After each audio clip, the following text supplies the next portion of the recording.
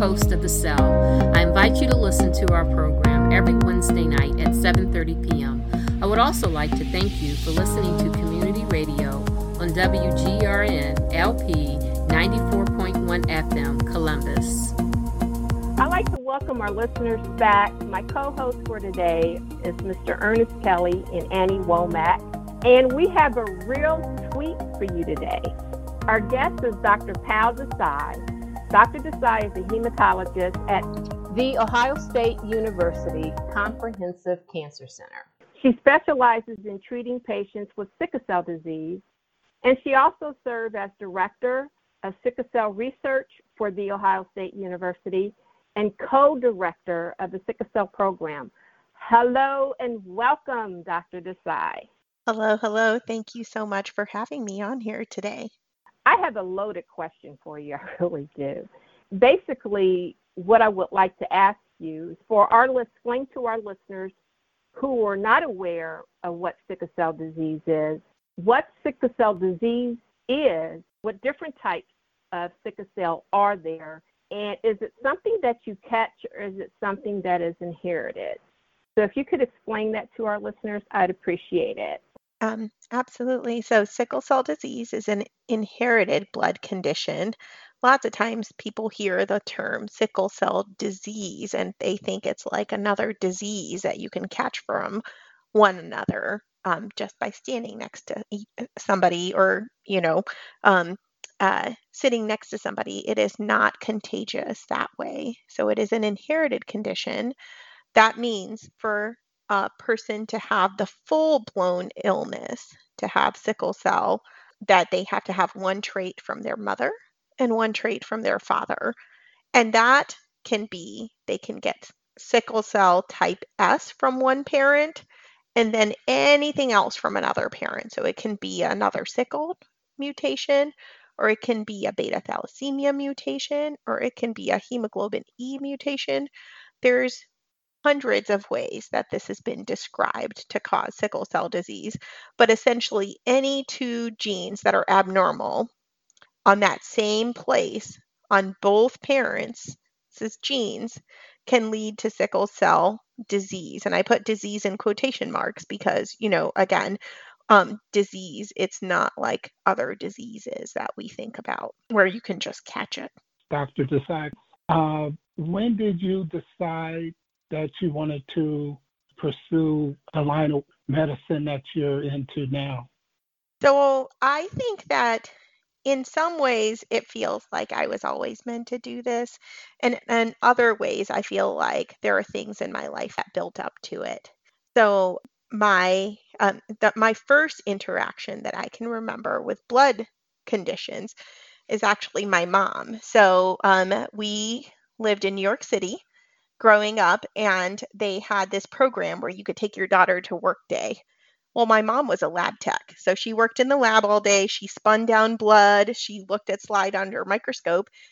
And so to keep me out of her way and letting her do her work, she would put me at a microscope and give me one of those old-fashioned counters. She would give me and let me count the cells all the way to, she said, count 100 of these and 100 of these and 100 of these. And here's what a white cell looks like. Here's what a blood cell looks like. Here's what platelets look like.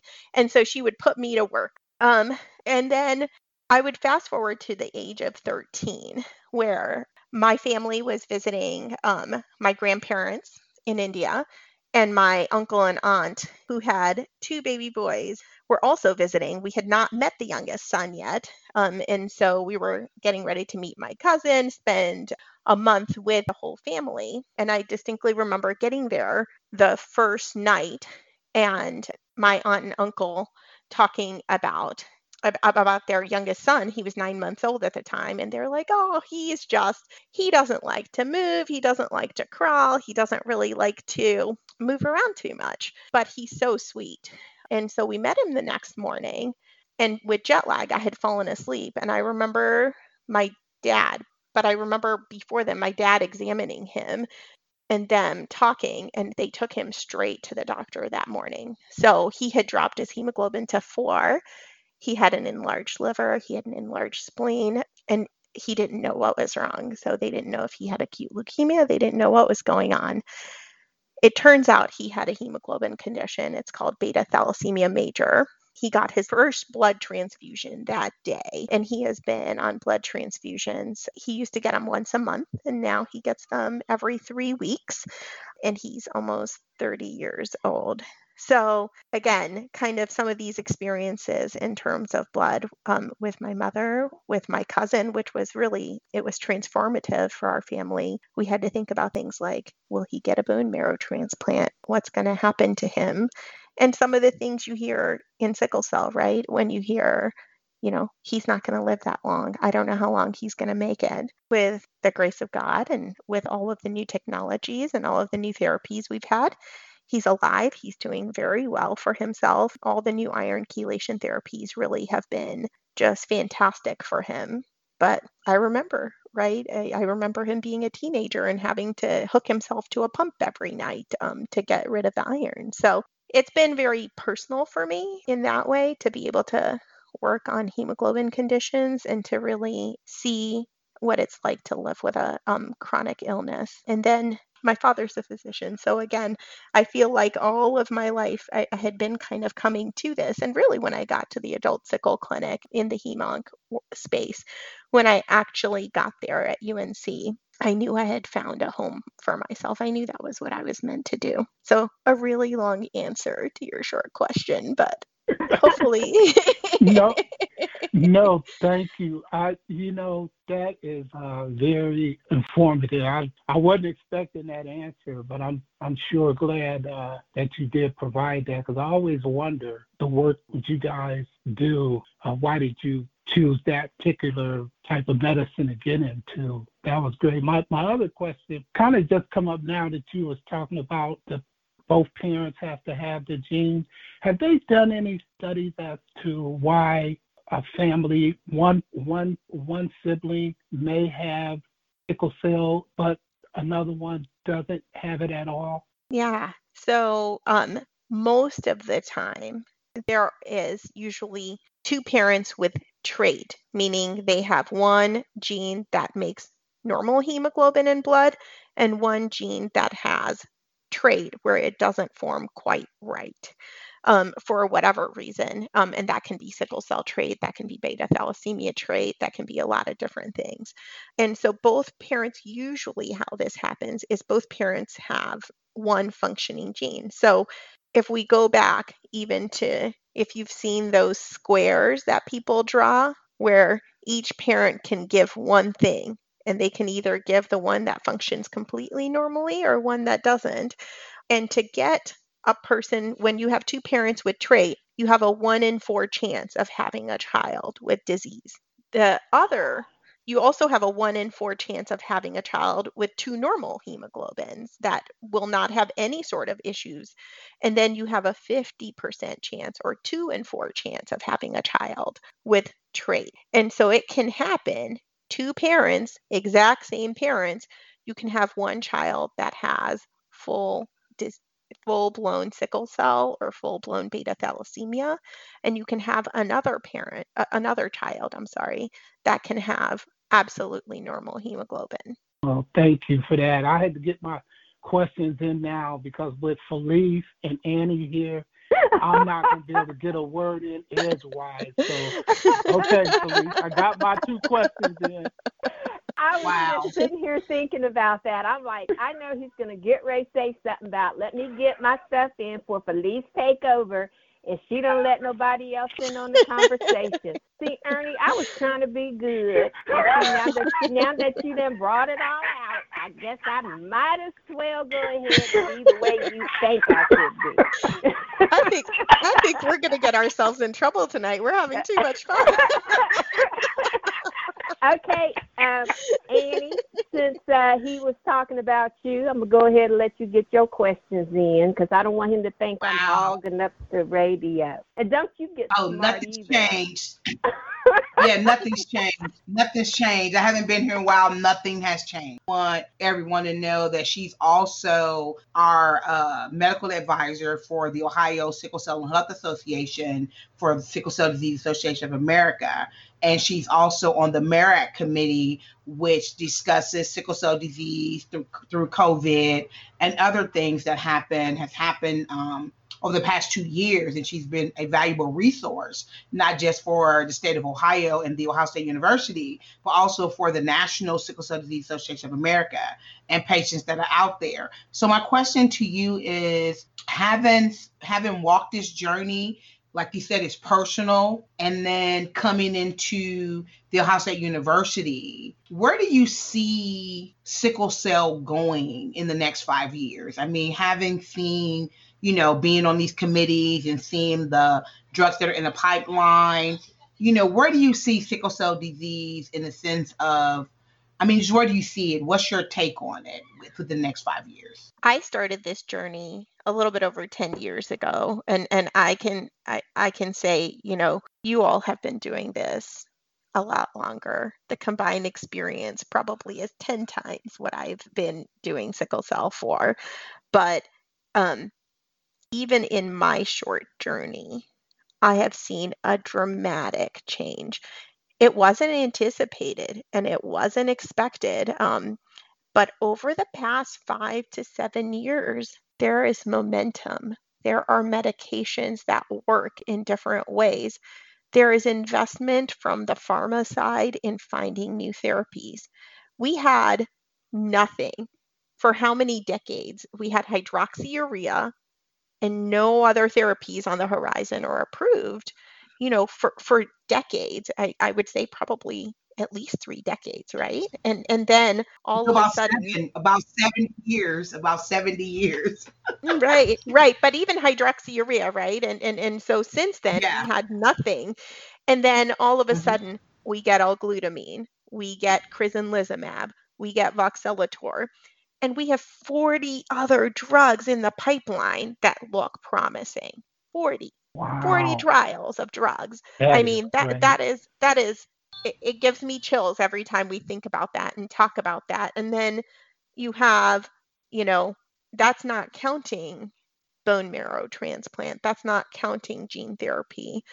And so for people even that have been doing this for 40 years or 50 years, I get to talk to them and they feel like we're standing on a precipice. They feel like we're standing on the edge, overlooking this brave new world in terms of sickle therapy, which is, to be part of being able to help come hopefully to fruition and bring it to patients. We're standing on the shoulders of generations of people and research that have tried to get us here. And to be on that edge of something that promising right now is just, it's remarkable to hear. I always am a little cautious, right? Because that part of me, that's the doctor and the researcher, but I'm also the family that is worried and that is scared and that is nervous about what these new things mean. And so I have that little bit of me that, when I heard about the first gene therapy success in sickle cell and in beta thalassemia, and those trials all go together, when you look at them. When I saw that, again, I was sitting in the audience in the American Society of Hematology meeting in the plenary session, surrounded by, thousands of people. And it's kind of like that tunnel, like I could only hear that and I could, get excited and get like, oh my gosh, I feel like I'm going to cry because I'm so excited. But at the same time, I want to make sure it's real. Right. And I think it is. But I want to see the data and I want to make sure that it's everything that people hope and pray that it's going to be. If you guys excuse me for a minute, we need to take an identification break.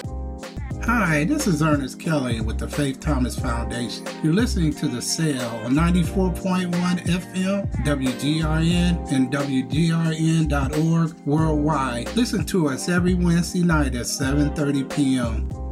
I'm glad that we have all these drugs in the pipeline, but I'm also, again, very cautious and to say that, with that one success, how many failures were there? So I'm always asking for that back data on, we may have 2 people that have come through this clinical trial, but what about, you started with 100. Where are they? What happened? Are they better off? So I'm always thinking about the rest of the people that don't get aired on television, or Right. because I know that, we all know, and I don't know if our audience understands that, just because you may have SS and SC or beta thal, everybody's different. So Right. everything doesn't work for everybody. That is why we've been fighting for years to have a shelf full of medication for sickle cell patients, because everybody's different. It's infuriating for me, because you can go to the drugstore, there's 10,000 plus generic plus store brands of cough medicine. You got medication for a group of 30,000 people, and we're over 100,000, and they have hundreds of medications, and we have 4. So I'm very, like you said, optimistic, but still very cautious, because sickle cell disease is not a one person fit all. It's not a small, medium, large, extra large, 2X. That's not the way it works. So I'm definitely looking down the pipeline. I'm definitely asking the questions. And I'm trying to stay on top of everything, because, if we can get 10 more drugs next year, oh my God, how great would that be? So Right. thank you so much. Yeah, Yeah, awesome. absolutely. No, I feel exactly the same way. Um, and we have these conversations often about what's the right fit for the patient at the right time, because sometimes it can be the same patient, but it's not the right fit for them right then. It's the better fit for them 4 or 5 years down the line. And again, there's a balance to the clinical trials too, right? I want people that really need new therapies, like they are having complications, but they're not so sick that they can't tolerate new therapy. So there's a balance to be had, even in who tries the new therapy first and who tries it second and who tries it, maybe not till later, only because you have to weigh the risks and benefits for each patient at each moment. And I and I'm so glad you brought up, Annie, that again, we don't know everything about SC or S beta plus. There's actually very little data. We don't know much about trait, which is, I mean, why? Because we have, one in, Millions. yes, exactly. Some One in data every says one. 13 Right. households. I Yes. know. And so the fact that we don't know, I mean, again, the conventional book dogma teaching is that, trait doesn't always have symptoms except in the most severe circumstances. I mean, I know that's what the data says. I know that's what the textbooks say. I always look, I always say, if you're having complications, let me look at your blood under the microscope, because learning and we're looking and we're trying to understand all of this stuff and what it means in terms of the larger context, because we don't know. And so just being able to say, yes, that's what we know right now and at this moment, but medicine's constantly changing. If you got to be humble with it. What we know And Miss today Felice, doesn't hold tomorrow. yeah, Miss Felice, I don't want to take up all the time. I'm just going to say, again, everybody's genetic makeup is different. And just because Right. a person has trait and a person has SSSC, whatever it is, I mean, we're sending, we have kids that are leaving, Columbus, going to Colorado to play football that have trait. And I caution them, because that's a different altitude. That's a Right. different altitude. Absolutely. So you may be functioning well in Columbus, Ohio, but you get up there in that dense air, who knows what can happen. And I caution Right. kids who are going to colder states or coming here from Florida. I mean, and they're coming here to play football at Ohio State University, and they have trade, but they're from Florida. They don't have the 4th season that is Ohio, the fifth season that is Ohio. So Yeah. their body has to adjust. I mean, winter, spring, summer, fall in Ohio. Yes. We have. The And 40 so Miss degree Felice, changes, right? in the same day, it could be 90, 60, and 30 in the same day. So Right. who knows? Ernie, do you have a question based off of what they were just talking about? What? Another chance? I'm trying to be good, Ernie. I'm trying to be good.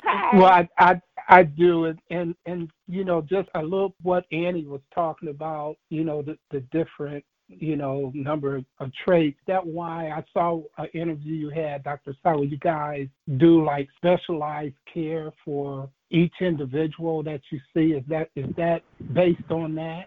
Is why you Yeah, want to look at their blood? we do. We make, in terms of treatment plans, really that first visit with us outpatient, we sit down, and that's probably one of our longest visits. And we sit down and really talk about what's going on. I take care of adults, so by the time people come to me, they have years of history, minimally 18 years of history that I still have to learn about. And so again, I say, I know maybe what acute chest is, but what was acute chest to you, right? That's a very different experience. How was your acute chest?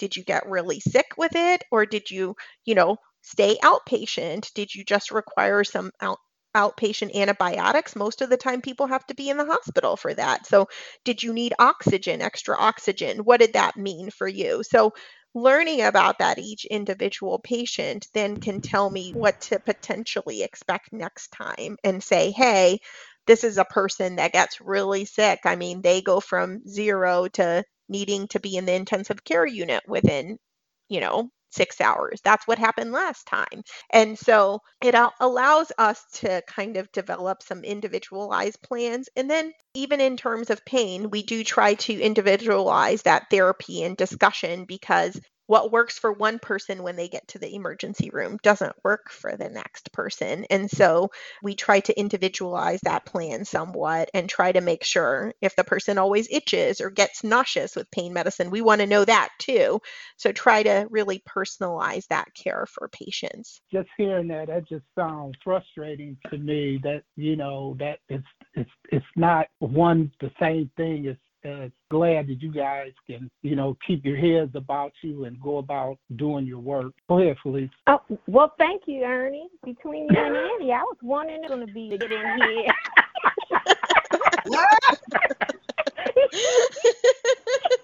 At your own show? You gonna talk in your own show? Yeah, I sure am. Shoot, I couldn't even get in. You know what I'm saying?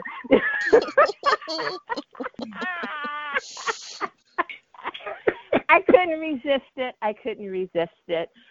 I do have a question to kind of piggyback off of something that in regards to what you and Annie were talking about. We understand that everybody has a different fit and everything doesn't work for everybody. I was wondering, just even with the trials, or even with gene therapy or bone marrow, have you been in a position that you had to tell a patient that they did not qualify, or they weren't able to meet the standard for them to participate in the trial, or if they even wanted to try gene therapy or bone marrow transplant? Do you ever have to say no to somebody? Yeah. We are just starting some of those curative therapies. We're very lucky. We have we have now several people that have had experience doing sickle cell bone marrow transplants and sickle cell gene therapy that have come over the last little bit to Ohio State that bring with us that experience and that ability to hopefully provide that service as we go forward. In terms of people being candidates, it's tricky. It's tricky to figure out, again, who's sick enough and who's not too sick that they wouldn't be able to tolerate kind of a lot of the therapies.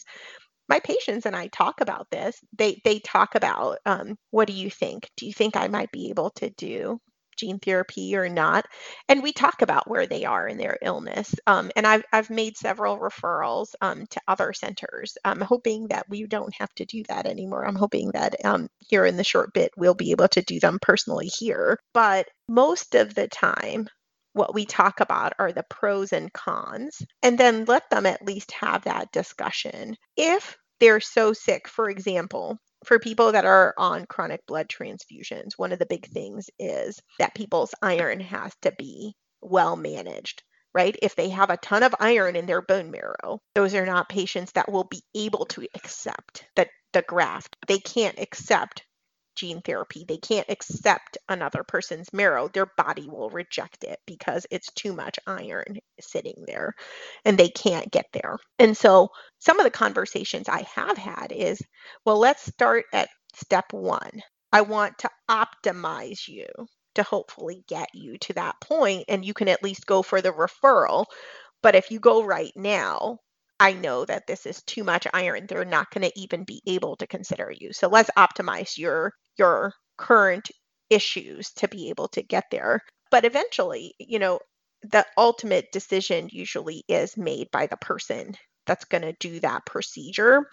What I think is hard is that balance, because usually most of my sickle cell patients I've known for years. And so if I could have it my way, every single person would get a transplant. Every single person would be cured. And I would put myself out of work tomorrow if I could. No questions asked. But the reality is even after people are cured, they need care. They need care because some of the organ damage that's already happened from sickle cell doesn't 100% go away. They need monitoring after transplant.